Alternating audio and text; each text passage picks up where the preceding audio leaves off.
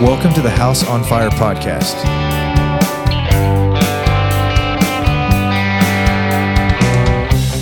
Our aim is to light a fire for Jesus in the homes of those who listen through encouragement and equipping. Let's partner together to advance the gospel in the next generation.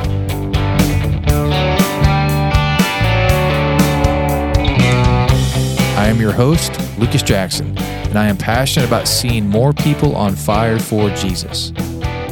When you listen to the House on Fire podcast, you'll hear from people you can rub shoulders with every week at Bethel Church, because all of our guests are from our church family. These are people striving to love God, love others, and to serve the world.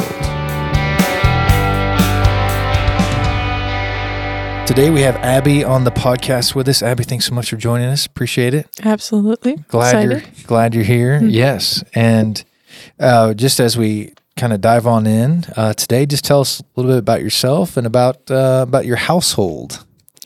Yeah. So my name is Abi Sayler. I recently got married, so my household currently is me and my husband. Yes, it is. And my immediate family is from Iowa, and I moved up here for school. I go to NDSU, and then my husband's family lives in Fargo. So we have a larger family now in the area. Yeah. And so you're in school getting your master's, right? I'm in my master's program. And what's the degree going to be in? The degree will be in mechanical engineering with the intention of education focus. Yeah. So you want to teach that? Yep. Like middle school, high school, college? Any? I'll hopefully have the credentials to teach all of them. But. Yeah. Awesome. No, that's great. And what's Paul do for work? Paul works at Applied Engineering in town and does some contracting for other smaller firms. Yeah. And he's only been in that position a few weeks, right? Yeah. He just started a couple weeks ago. And he went to NDSU as well? Yep. For mechanical engineering. And that's where you guys met? Well, right? we met through crew at NDSU. Okay. And then he started giving me rides to church, and we got to know each other through that. Now I've got questions for your husband. Yeah. That's awesome. So did you guys both serve in crew all 4 years, like undergrad? Mm-hmm. But he's 4 years older than me, so he was a senior when I was a freshman. Okay, so there was a slight overlap for your time in crew. Yep. Okay, and for those who don't know or not familiar with what crew is, what is that? Crew is an interdenominational campus organization that is passionate about connecting students to Jesus. So that looks a lot like evangelism on campus, creating opportunities for students to connect with the Lord. Yeah, good deal.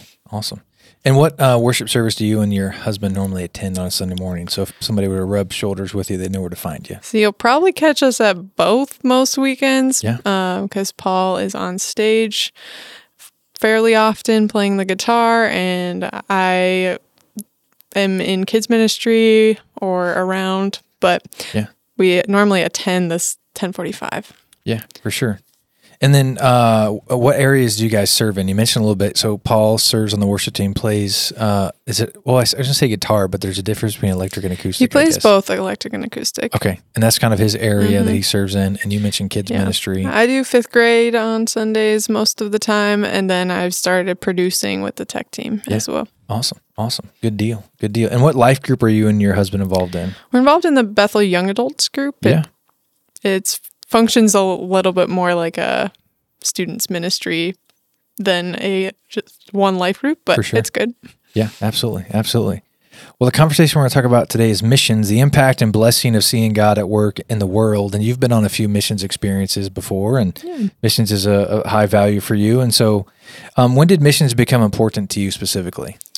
I guess it's a hard question a little bit to unpack for me, because it started to become important as I continued to follow Christ. Okay. And especially as I dove into that more when I chose to follow him like with all my heart at the end of high school. So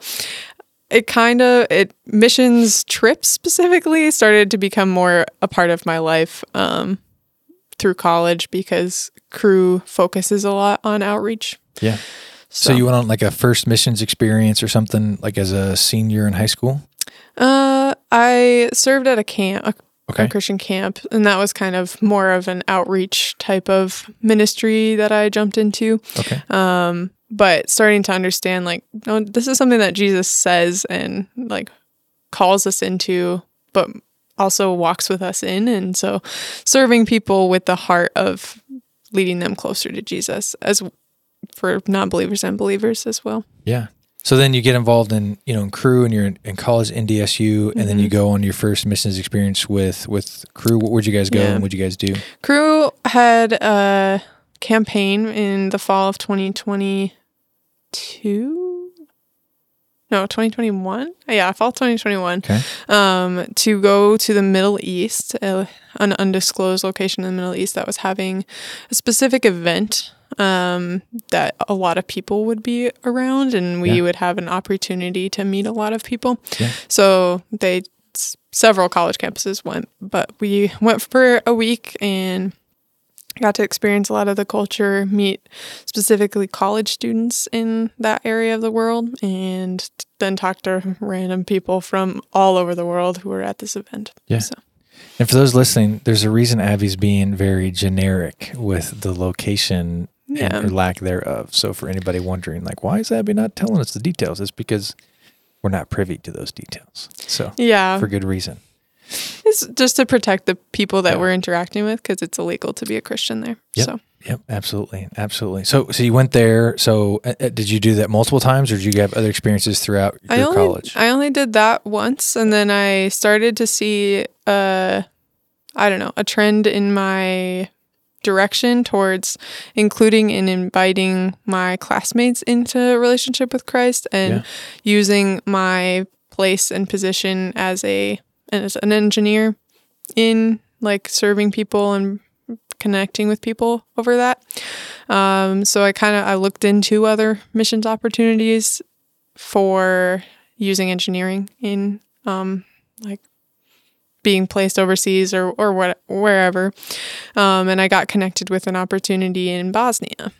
And so I did a whole like 2.5 months internship in Bosnia. Okay. So I got to experience a little bit of, it was more like logistics of a nonprofit, but, and so the nonprofit taught English and worked with students and families in the town, but they also had a lot of, interesting connections with engineering, and specifically the kind of engineering that I do, which is plastics. That's awesome. So that's awesome. Yeah, it was a really cool connection, and a point that started to open my eyes a lot more to how people interact with the world, why they believe what they might believe, because Bosnia is very culturally Muslim. And yeah, my friends didn't always know exactly what they believed. And so. Yeah. No, that's awesome. That's super, super cool. What does missions mean to you, and how has it disrupted your life? So missions, looking at just the dictionary definition, it's an assignment. So as a student, I have a lot of assignments. Yes. And I started to like reading the Great Commission and, seeing what Jesus thought about inviting people of all backgrounds and, into relationship, and how he does that, made me a lot more interested and I guess intrigued to discover more what missions mean. And it to me means like following orders from the person that's leading us, which is Jesus, and but being supported by him too. Like he will be with us always. That's a promise as well. Yeah. And how has it disrupted my life? In a lot of ways, like an engineering student should have an internship in a company if they want to be successful in a company their third summer of school. And they should get that internship and then continue working with them part-time through the year, and then get a full-time job with that company. Yeah. It's a very normal like path, and it's not a bad thing. It's really what my dad and mom wanted me to do originally. It's just like, hey, it's wise, it's smart, this is how it works well. So logically made sense So I actually applied for that, an engineering internship with missions my second summer. Okay. With a full intention that I would do that and then follow the normal path beyond that. And it didn't happen. So I was like, now I have a decision to make. Am I going to still follow this nudge or not? And I still felt pretty strong that I should follow that nudge. And it led me to a really good experience to experience the Lord in a deeper way too. Yeah. But no, that's awesome. Would you have done it differently? Not that, I mean, in some sense, it's not a good question because you can't really go back, so it doesn't really matter. I guess the Lord's doing what he's doing, but. Yeah. I don't think I would have done it differently. Obviously, I've changed and I am who I am because of the experiences that I've had. So in that sense, no, but there's definitely as I was looking for jobs or trying to see what was next, it was kind of hard to rectify and communicate to employers that, hey, I have a cool experience. So they weren't super interested in that. And so it was a little okay, well, what's my purpose? That, and just discouraging in a sense because I wasn't the perfect engineer, quote unquote. But yeah, for sure. So would you say in a sense by going on that missions experience that it, from a humanistic perspective, it kind of cost you the steps in the process? Mm-hmm. And that could probably cost you from potentially getting the job that you could have had. I do think that was a sacrifice from it for sure. And is that I mean, maybe it was harder then, maybe than it is now, but is there maybe some bitterness or just discouragement in that, Yeah. But as I analyzed any of that discouragement or frustration, it's all rooted in people pleasing and a desire to live up to the expectations of other people. For sure. So I kind of dismiss it eventually, but it's definitely disappointing in a sense. But yeah, you don't put as much weight into it. Mm-hmm. Yeah, no, I mean that would be not everybody's going to make that decision, and so it's fascinating. Can you give us an example of why missions matters to God in the Scripture? I mean, there's tons of passages that we could look at. I mean, we could spend hours upon hours just reading the passages that would emphasize the importance of missions, but maybe you want to lean in on one that would be super helpful for our listeners just as they are contemplating missions and, the conversation at hand and what's the biblical mandate that God would have for us when it comes to mission specifically in the context of, as a believer, in the context of church. You had most of your experiences were in college, and so would love for us to lean in with that a little bit here. Yeah, I think the scriptural themes or points that I started to think about more is when Jesus invites Gentiles into relationship with him, and the Jewish leaders are really angry and frustrated at that. I think was a really convicting part for me because I'm who am I to decide who deserves and doesn't? Yeah. It's not my job, but sometimes I think that I have that control or something like that. So looking at Romans when to the Gentiles or to the nations is often a word that's used there. Yeah. I see just a clear consistency in God's character to have a chosen people and a chosen nation, be the Israelites until Jesus, and then it was all of his chosen people, and we're here to follow the Spirit's leading and invite people of all backgrounds and diverse experiences into a relationship with Christ. Yeah, absolutely, and I think it's a great way to look at it because there's the nation of Israel in the Old Testament was supposed to be a light to the nations. That's why, and God even says, "Hey, I didn't choose you because you guys were great. Yeah, I chose you so that you would be obedient and yet be an example to the lost." And then for referencing the Jewish people in the New Testament and now the church, and so this is a biblical mandate for believers throughout. The creation of the world. Yeah, and it's fascinating to me. I think sometimes some people can get a little bit or they think they're a little higher on the totem pole than they should be, so to speak. And yet God has created everybody in his image and would call the church to go about evangelizing, sharing our faith. And that means everybody. Yeah. So it's, I appreciate that very much. It's maybe weird to ask the question this way, but simplicity, I think, sometimes brings clarity. So is missions a biblical mandate for the church and for us as believers? And if so, why? Yeah. I mean, I do think so. As I mentioned, it's an assignment, right? A mission is something that you're given, or an assignment, and to me, it's an honor. Like when I look at that, it's an honor that Jesus would give that assignment to us, right? Yeah. And so I definitely can see that mandate in the Great Commission. And, mission's part of that word. Yes, it is. But it's a co-mission too. And so that mandate isn't just like a burden or a heavy weight that we have to bear. Yeah. It should be a joy to stand with Jesus, our Lord and Savior, and drawing people to him. Yeah, for sure. No, absolutely. I definitely agree. Why should missions be a priority in our church? And maybe even, and then we can maybe lean in on maybe even why should it even be a priority and not exclude kids or students? Like when I say church, I mean every little, think of the Coonley's little baby Henry, who's like a few months old, all the way till, however seasoned of an adult you are. So I include everybody when I say church. And so why should missions be a priority for us as a church?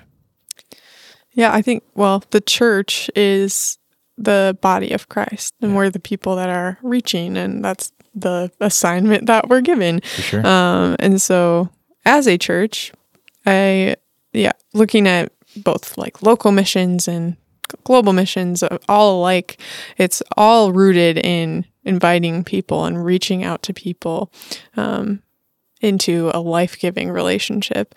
And so, it should be a priority because Jesus said so, because he's saved us and invited us. And so why would we just sit idle and not do anything with that? I don't know. Yeah, for sure.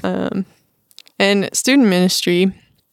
So the other area that I serve that I didn't mention is I'm honored to lead the 11th and 12th grade girls. And so I've got to walk with at least the 11th graders for a couple of years. And I think students are at an age where they're starting to figure out where their faith lies, and put together all the pieces from the things that their parents have taught them, that they've grown up going to church or not, their perspective on the world. And I don't know, this does kind of carry over into any adults too, but so in student ministry, like we're equipping students to stand firm on their faith when it's tested in any season. That could be in high school, that could be out of it, whatever.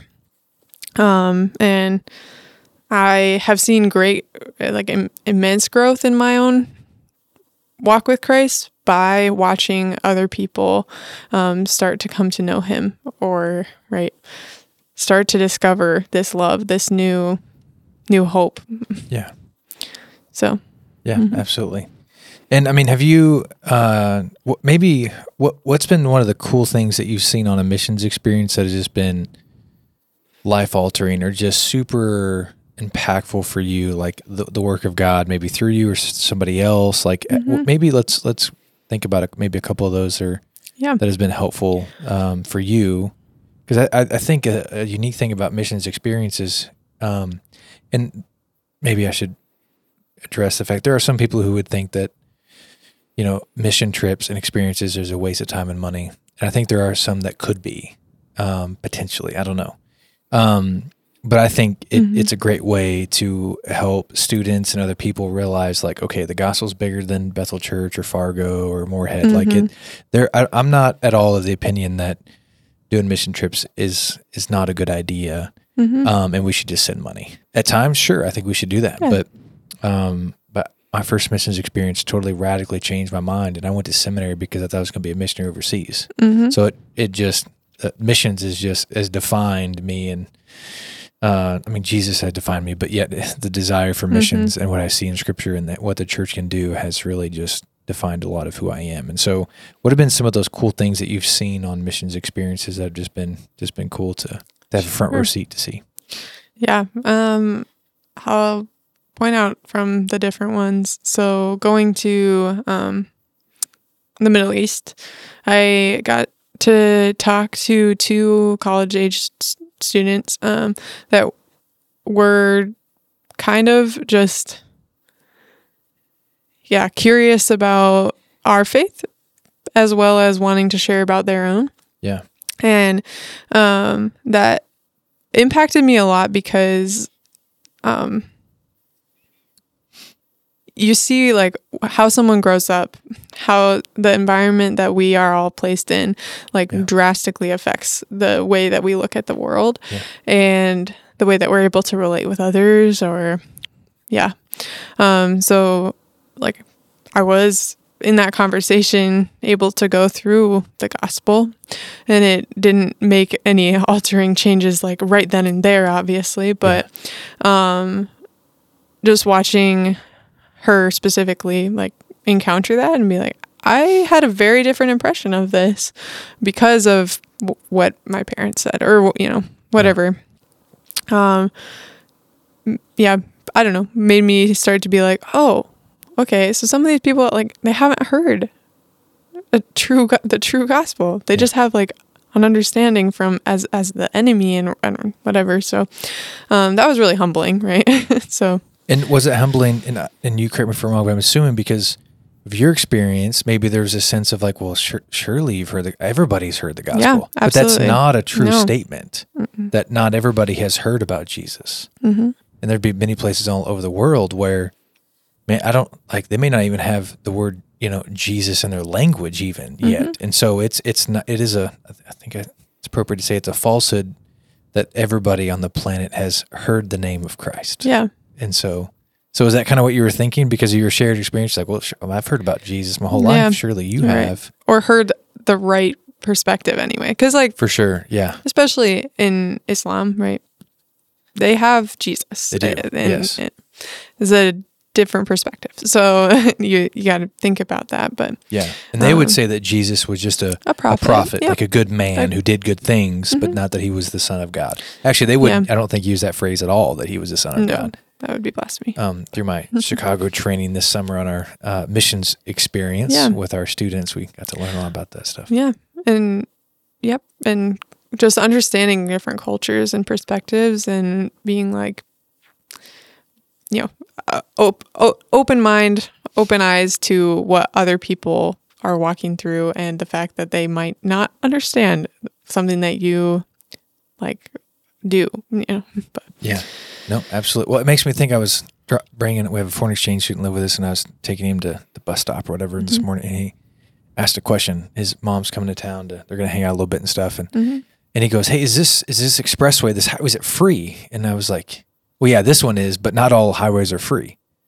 And I didn't think about this till after the fact. I need to lean in and ask him, but my assumption is like, well, maybe he's never been in a place where you got to pay to drive on a road.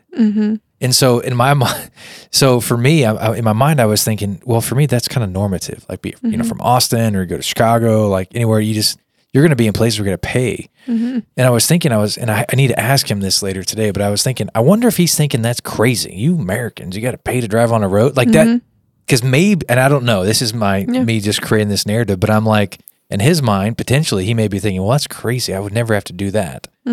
Or that would just be outlandish. It wouldn't be an experience that it would be familiar with. And I think oftentimes we can make assumptions about other people or other people groups or wherever they grew up, and their dynamics are different and unique, and they don't have the same mindset. And so it's important to make sure to ask lots of questions, I guess is what I'm trying to say. Yeah, absolutely. Try go deeper, make connections. Yeah, no, for sure. Any other specific cool things you'd like to share about missions experiences that you've been a part of? I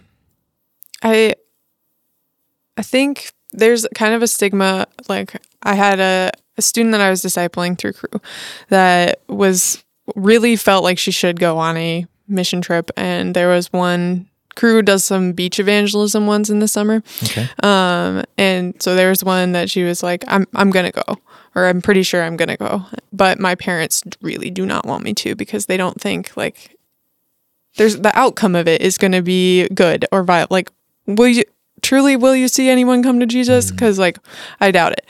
And so I was kind of walking with her through that, and started to become clear that most of the time the effects that you see on and from mission trips is in your own heart, right? You're going to see a deeper understanding of Jesus's heart for people, or a wide range of things can happen, and can see that change in your heart, and gaining a perspective for how the gospel is moving through another area of the world is something that I saw a lot in like Bosnia in the Middle East. And I also went to Chicago to serve with the inner city. But yeah, it is.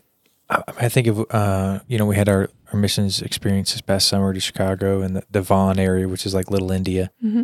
And we're coming back, and, and one of our students is like, guys, I don't think our student ministry we're not as connected as we should be.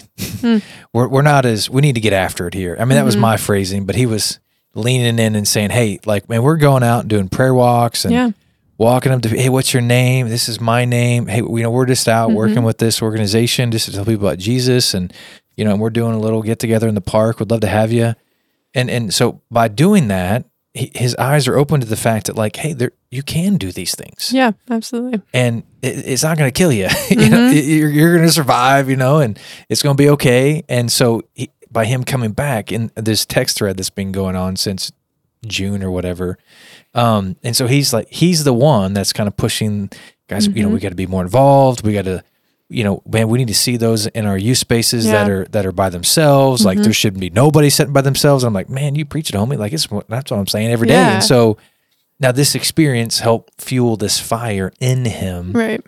And we may never fully see the effects of all that. But I think oftentimes, I was talking with a married couple this past week, when it comes to reconciliation, our job is to say, hey, this is, this is what you said, and this is how it hurt me, or whatever. And then it's their job to respond, or, hey, I'm so sorry. Like, but we can't control their response. Yeah. So with missions, our job is to be obedient and to do what God calls us to do. And it's God's job to produce the fruit that he wants to do. And so that is, I say that out loud. That doesn't necessarily make me feel better, but it keeps me in my lane, knowing that my job is to be obedient, and God's job is to produce the fruit and to genuinely save people. And then it's back to my job of then, helping disciple that person, help them to understand more of what it means to follow Christ. And so our job is to be obedient. Yeah, definitely. So cost is always a thing. We're the richest place on the planet, it seems like, in the States. I actually have no idea if that's really how it is. That's just what I hear everybody say. Yeah. Nonetheless, we got money, at least the majority of us. And so, the cost. So maybe speak into that a little bit, because and not only just the cost, but maybe we can lean a little bit more with obstacles that may be barriers of why people may not go on an experience of some sort. So leaning a little bit on the cost, and what advice would you give to others about that? Yeah. So thinking about the cost, and like, if especially in that lens of other obstacles, an obstacle that at least my parents had on going to Bosnia. Bosnia is in Eastern Europe, and so it's not like potential. It could have not been the most safe environment, right? We were completely safe in terms of any war things, but I think that's often like, we really value our comfort and our safety, and just 100% knowing that we won't be in any danger. Yeah. And that's something that I think is maybe even bred into us as like sheep, right? Sheep highly value their comfort and safety, right? Yes, that is a great way to put it. Abby, so, I agree. It's not necessarily a bad thing, but then you look at when Jesus asks his followers to count the cost. the point of counting that cost is realizing that we won't ever be able to pay it.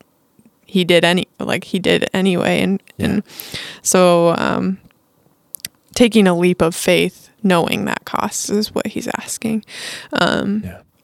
And so then look at monetary costs specifically, especially as a college student and in an environment of college students going on missions. You see a lot of people stepping into a support raising or ministry partner development season in preparing for a mission trip, which I saw a lot of growth in. Personally, because you're sitting down with people, you're calling people, you're sending letters, inviting them into partnering with you in prayer and to care for the needs that you have. Yeah. And so it's a humbling experience. It's a chance to sit down with people and talk about hard things, which prepares you for evangelism, right? Yes, you're sitting down with people and talking about hard things. Yeah, I saw a lot of growth. I watched Paul walk through 2 seasons of ministry partner development. Paul is my husband. If I didn't clarify, earlier. Yeah. Define ministry partner development. So the other phrase was support raising. Yeah. So that could be face-to-face meetings, sharing about what you're doing, and then inviting people to pray for and give financially. Yeah. And that could be sending letters as well to friends and family, that kind of stuff. Yep. I guess it could be text messages. I get a lot of text messages. So I guess it could be a text, I guess. Yeah. It's communicating about your heart for the ministry that you're stepping into or intending to step into, why God is calling you there, what are the things that you are nervous about so that people can be praying for them. Yeah. Like it's more of a holistic, like I'm inviting you into my life and into this experience in a very special way. Right? For sure. So that'd be the support raising side. The other, what's the phrase again you said? Ministry partner development. What does that mean? So like I kind of mentioned this holistic idea where it's kind of trying to, you're inviting a person into the service or the missions opportunity financially, prayerfully, and then you're keeping them in the loop, right? Yeah. And so like when I went to Bosnia, my ministry partners were getting emails and are able to email me weekly and asking questions and praying, and I'm interfacing with them more than just like, thanks for your money and bye. Which is a way that you can partner with missions and be a really good, vital member and kind of fulfill that Great Commission in a sense too, is like you are part of what God's doing over there, here, where, whatever. Sure. If you are, if you're in a season or in a space where you are unable to go per se. But. Yeah. So maybe it's a better phrasing that emphasizes the holistic aspect of, and not just the fundraising component, which is probably the aspect we think about it the most when we think about support raising, because that's probably a generic term that's used often for that process. Yeah, because I mean, when you think about it, especially in public school systems, like I grew up in a public school system, we had like 3 fundraisers a year, I'm pretty sure, where like my sister and I would walk to every neighbor and be like, would you like to buy knives? I don't know. Sorry, you're good. I've bought so much stuff from students. I'm like, how in the world have I? Anyway, sorry. No, I get it. So it's something that we've done a lot and we continue to do. So, all the more, why wouldn't we want to be generous in our finances for other people? And then when I think about cost for like myself, and you talked about how we spend our vacation days maybe, is like having a heart and a mindset to tithe money into a missions fund for other people, for yourself, where this is all going for what the Lord is doing around us, specifically that we feel a nudge to be a part of. Yeah, one of the best, my father-in-law says a lot of great phrases. I just steal them from him because they're so good and I don't feel the need to reinvent the wheel. But he says something along the lines, we never owned a second house. Yeah. We never owned a boat. We never owned, whatever extra thing that you could park in a garage that cost thousands of dollars. But he says, my daughters have seen the world multiple times. And I remember my first missions experience. I'm like, man, it rocked my world. Like I'm like, man, I had no idea. I had no idea what the Lord was doing all over the world. And so there is a component to where we need to process through what does it look like to save some days up, vacation days, or even, okay, like maybe we don't purchase certain things so we can save up money for missions experiences. Like, I do think there is a responsibility on our part to do what we can. But maybe lean into this a little bit, because I think some people, I guess in my understanding of the culture that I'm in, we have a hard time understanding what something free is. Because every time I've been like, someone's asked the cost for something, I'm like, no, it's free. Like, yeah, I get it. But how much do I owe you? And I'm like, no, that's not how this, and then I feel this need to give a little mini sermon about grace. This, it's free, like that. So you can't pay me for it. Actually, now I'm offended you want to pay for it. So anyway, so maybe lean in a little bit on, because there's people, I think we in our culture, I'm speaking for the American culture in many ways, it's like a pride thing. Well, if I can't pay to go, by golly, I'm not going to ask anybody to help me or whatever. And so maybe lean in on a little bit on that, just to encourage those who may be in that particular boat when it comes to potentially trying to grab other people to help send them out. Yeah. I mean, it's scary to ask for sure. Yeah. But again, I think that relying on the Spirit to give you boldness in those conversations, again, prepares you for boldness in conversations and knowing what it feels like to be like, I don't know what to say here. I'm scared, but yeah.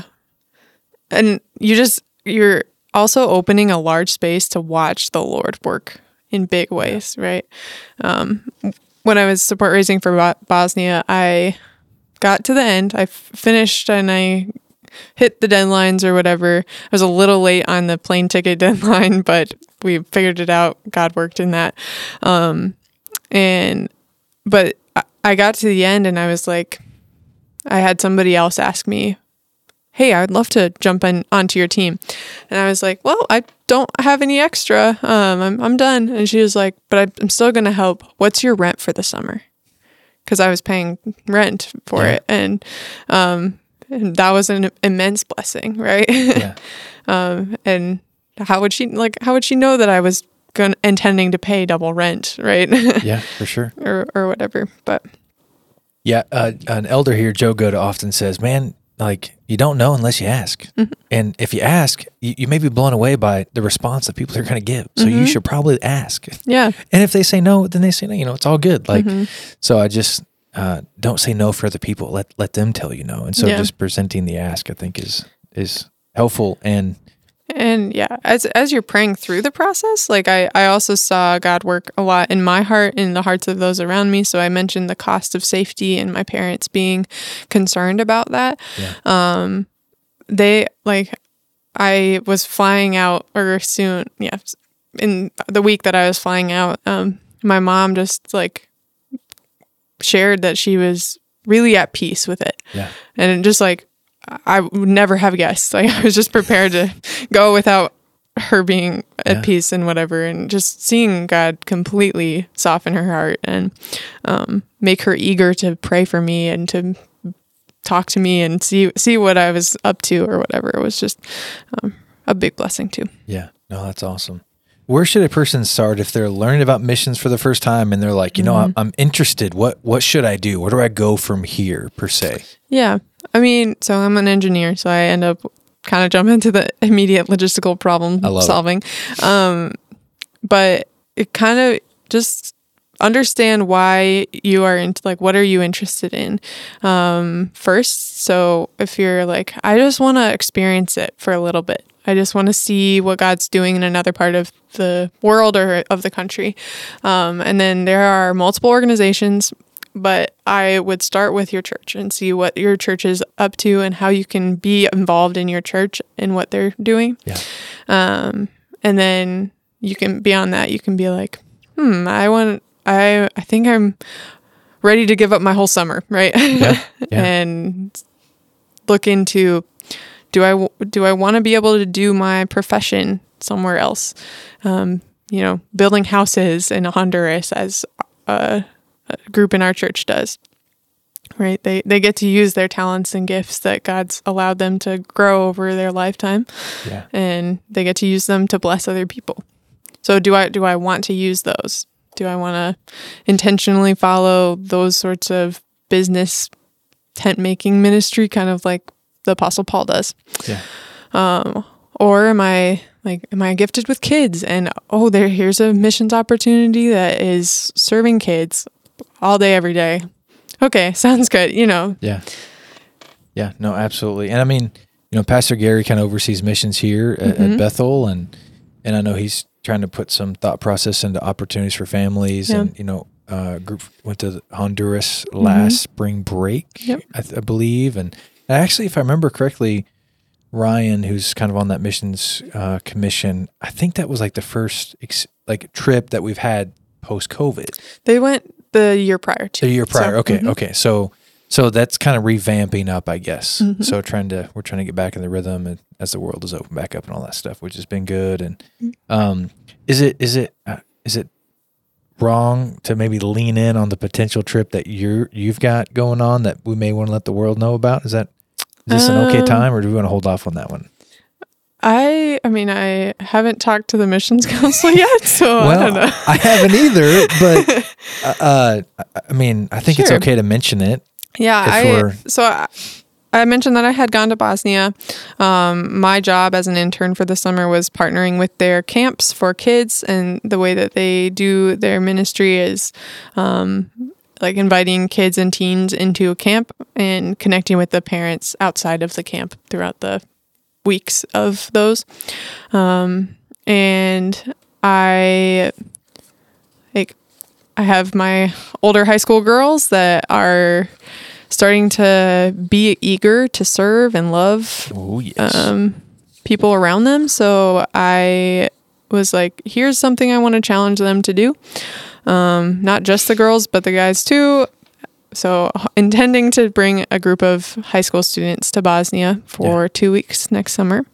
And I believe we're looking at June 15th through June 29th. It's a 2-week period. Yeah, June 17th. Yeah, 15th through the 29th. Yeah, because that would include the travel days or whatever. Yeah.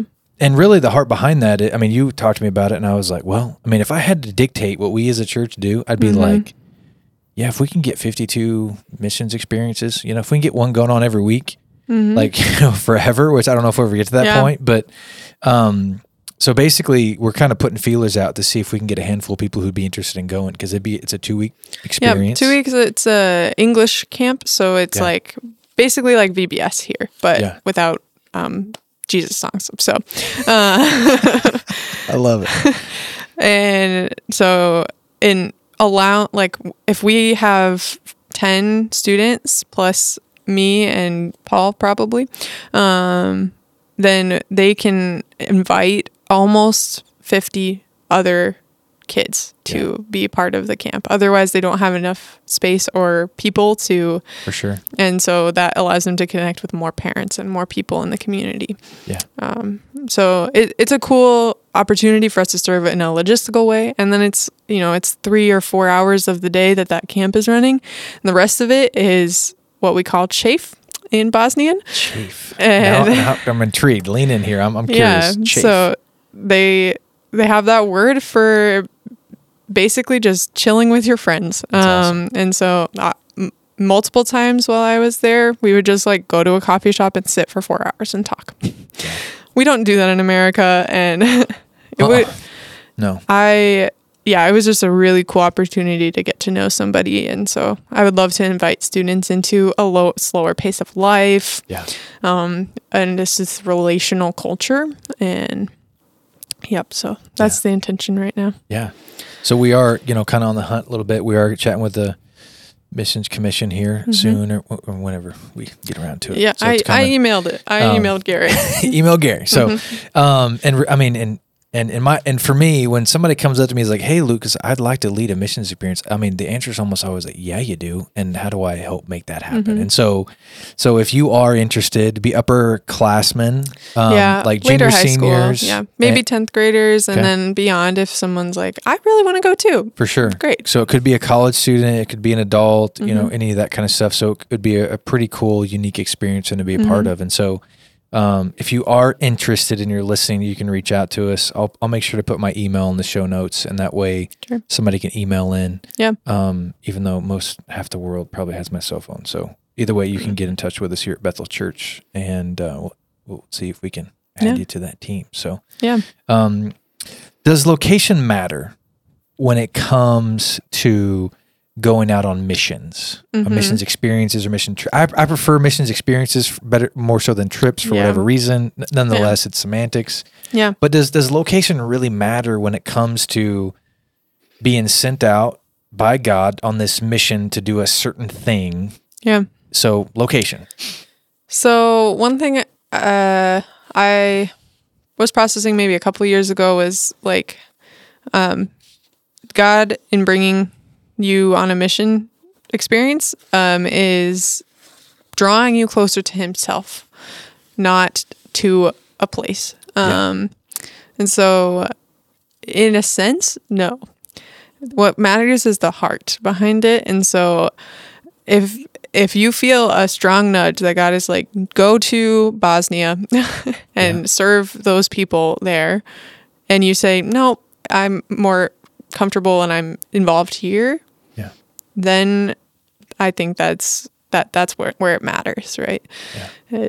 Is being wholly surrendered to the Holy Spirit and saying, that's right. Yeah, I'm gonna go where He's leading me. But no, there's plenty of mission here. So there are. And in Chicago, and there's so much things that God is doing, and He may ask you to be a part of it. Yeah. In whatever capacity. So. And there could be some that would be like, well, why would I go to Bosnia when my neighbor across the street needs to be served? I think it's a fair question. I don't think it negates the fact that we should be influence the nations all over the world. I don't think that's justification enough for us to be like, hey, you're going to Bosnia or wherever, like, you should probably serve the person next to you, which that's probably true, but that doesn't mean that we shouldn't be going to the nations. Yeah. And so what would you say to somebody who would maybe be on that camp? Like, I'm not going to go. And maybe let's assume that they are genuinely serving their neighbor, because some people they may say that, but they're not really. So what would you say to the person like, well, Abby or Lucas, man, I serve my neighbor across the street all the time. I've got this great relationship. I'm doing all I can to care for them. Why should I go somewhere else to tell other people about Jesus? Yeah. Well, we see Jesus talk about in Matthew 24 when the end of the age will come, right? And that's after all of the people that he's calling towards himself in all of the nations are surrendered to him, right? Yeah. And so that's the assignment, right? So if you feel that God is saying through the Holy Spirit's prompting, like that you need to be the one that goes to this country, this people, then go. Like don't stay. Don't say, well, but there's other things here. I'm like, yeah, there is. Yeah, absolutely. We are pretty church saturated in this area, so it's less of a wrong assumption around here to say that people have heard the gospel. Yeah. A lot of people haven't heard the gospel in other places. So. And I'm fascinated. I often think like, who matters more, those who don't know Jesus or those who know Jesus? And I'm like, well, yes. Yeah. I don't necessarily There's no more. Yeah. And Jesus does say, hey, I didn't come to save the healthy or the sick or the healthy. I came to, I'm botching the phrase here. Have to help me out maybe, but I came to seek and save the lost. That's not the one. It's not it's not the healthy who need a doctor. It's the sick. Yes. Thank you. Yes. And so of course we're going to care for those who are healthy. Discipleship matters, all of those things. But there's a component where part of me, in my own personal preference, this would be my own preference, not necessarily a biblical theological perspective in a sense, but in my mind, I feel like I tell myself a little bit like, okay, I matter just a little bit less because I'm in the family of God. And what I mean by that is I'm saved. So at the end of the day, I'm good. I need to live for the Lord. So there's a sense where I have a sense of peace because of my identity in Christ, and there's other people who don't have that. So that's what I mean when I say the lost matter just a tad bit more. But that's more of my personal way to communicate that, to remind myself to not get too comfortable. Yeah. Well, you see Jesus in the parable of the lost sheep too, and the lost coin and the lost son, right? Yeah. It's just radical intentionality in reaching out for the lost. Yeah. So. Yeah, absolutely. So maybe let's speak into just here a little bit like the 1040 window, and maybe somebody's never heard of that term. I hadn't heard about it until there's a group called the Traveling Team that mobilizes people around the country. Okay. That they came to Crew and talked about the 1040 window, and I was like, never really heard about it, but it's the latitude 10 to latitude 40. Yeah. North of the equator. And it's the window from like West Africa to Asia and the eastern part of Asia. And it's just kind of like a highlighted window on the map. And I don't know the exact statistic, but it's like 99% of the people in that window haven't heard the gospel. Yeah. Or something like that. But it might not be 99. I don't know. Yeah, no, you're good. It's one of the most, it's the most unreached section on the globe, maybe something along those lines. And so those people don't have a lot of people, or maybe anybody potentially in their community or their town who even knows who Jesus is. And it's kind of that way because it's one of the hardest, it's some of the hardest countries to like be an expatriate in. So it would be really hard for an American to go live there. Yeah. But obviously in God's will, there's always a way. So if God's calling you to any of those people, like go. But when you think about like, Jesus also said, all the nations will hate you, right? And so even though it's hard, if you look into early missionaries and a lot of different countries and things, like they were brutally persecuted, and they went because Jesus said go. Yeah, absolutely. And just to bring that up, because of the fact that there are plenty. I cannot remember.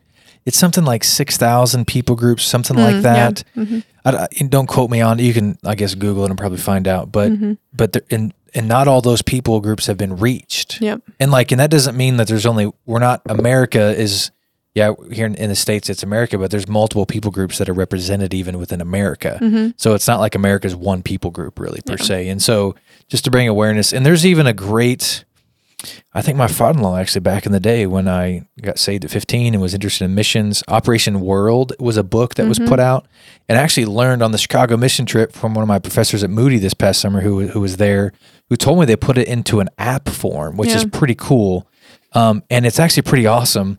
I'm on it right now and I'm looking at, it looks like Pakistan, and the app's kind of cool. It shows me that there's 1,249 people praying right now for Pakistan. Like right now all over the world, there's 1,249 people on the app right now, and they're praying specifically for Pakistan. So if you're thinking like, man, missions, and like, I'm intrigued here, like you can get this app. I mean, you can purchase the book, but Operation World is an app you can get, and it'll tell you a lot of the statistics and the information about each country, and how saturated it is with the gospel or lack thereof. So that'd be a great resource for those who are interested in missions to be able to utilize and to mobilize, just to learn a lot more about missions. Yeah, I that's a good point about prayer so we mentioned prayer and being like a ministry partner. And so when you're looking specifically at, a friend of yours or a person in your life that is on a mission in a certain context, like, yes, you're praying for them. Yeah. But pray that your heart would be,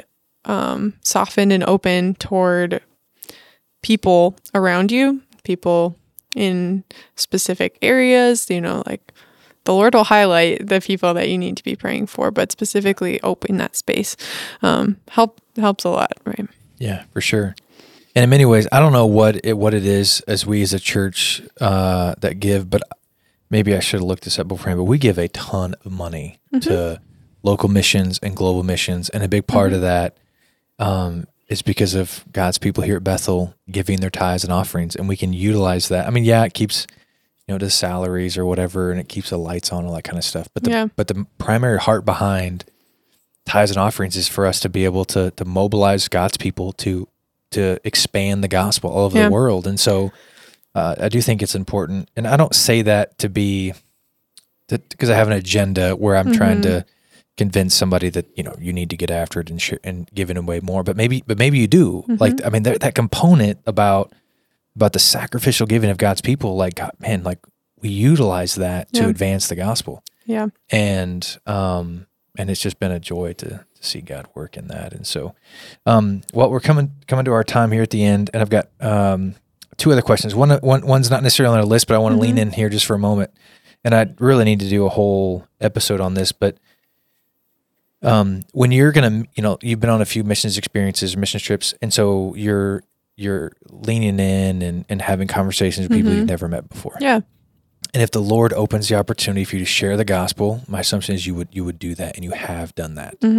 So what just maybe explain, like, if you were going to share, if you had, this 5-minute window and you're hanging out with somebody, you may not have time to, you may not even open the Bible. Yeah. You may not even, but what would be just a way that you would express the gospel, which there's a ton of ways to, but how would you express the gospel if we were having a conversation at a coffee shop in Bosnia and you had a few minutes? How would you lean in and express the gospel to that? And maybe let's just assume that person, for conversation's sake, is like curious, and so like, tell me, like, what do you mean by Jesus, or maybe whatever the question may be. Let's just say, assume the door was open.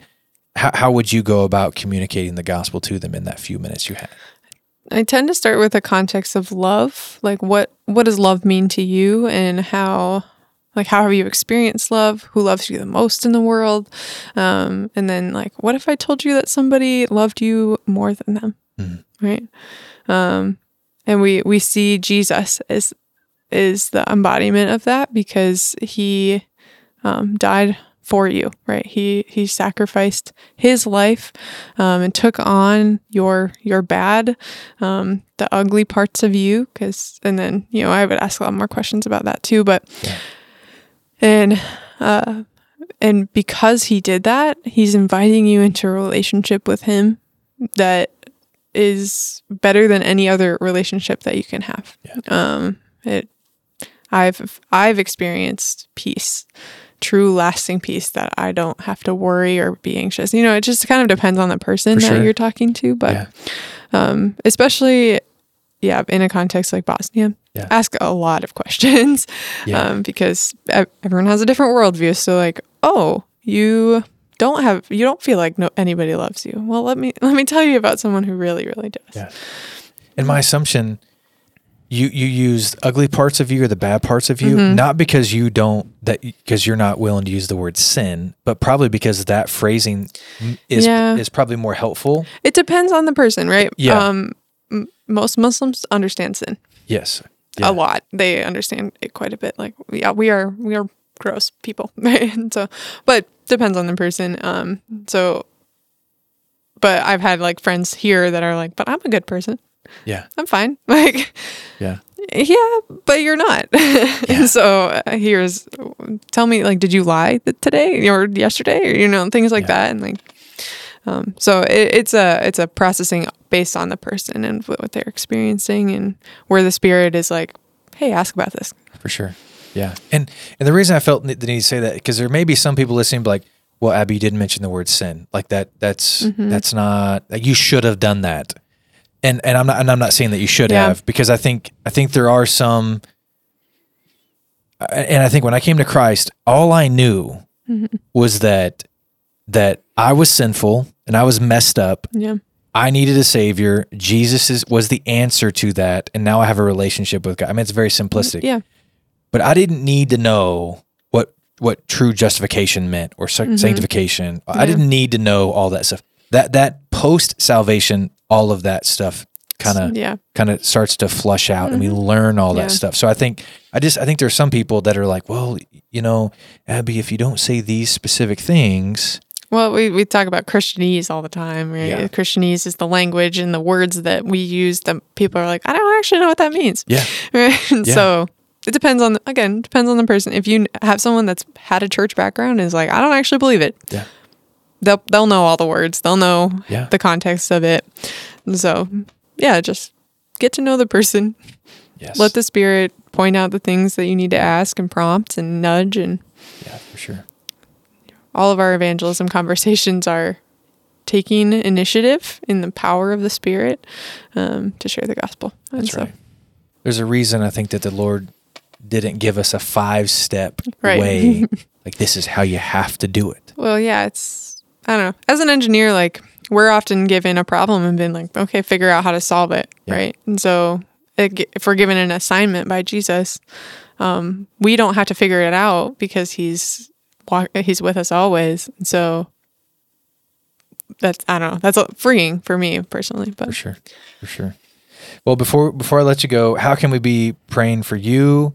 And you and Paul specifically, how can, for those listening and they're, Lord, when they would take some time here as they're listening, how can we specifically be praying for you and Paul? Yeah. I think we would both probably say that we would love prayer for, like surrender and awe of God's holiness, and being filled with the Spirit in all aspects of life. It's very hard to jump from work to school to activities to church things, like and say, hey, I'm good at this or I'm not good at this, so I'll rely on the Spirit here, but I won't here. Yeah. So I think both of us really struggle with that sometimes and would love prayer for filling of the Spirit and relying on the Spirit. Yeah, for sure. Well, thank you so much, Abby, for being on the podcast today and your heart for missions. I appreciate it very much. Yeah. Thanks for joining us for this episode of the House on Fire podcast. Our prayer is that this podcast activates your home for Jesus. May the light of Christ burn bright through you and yours. Until next time.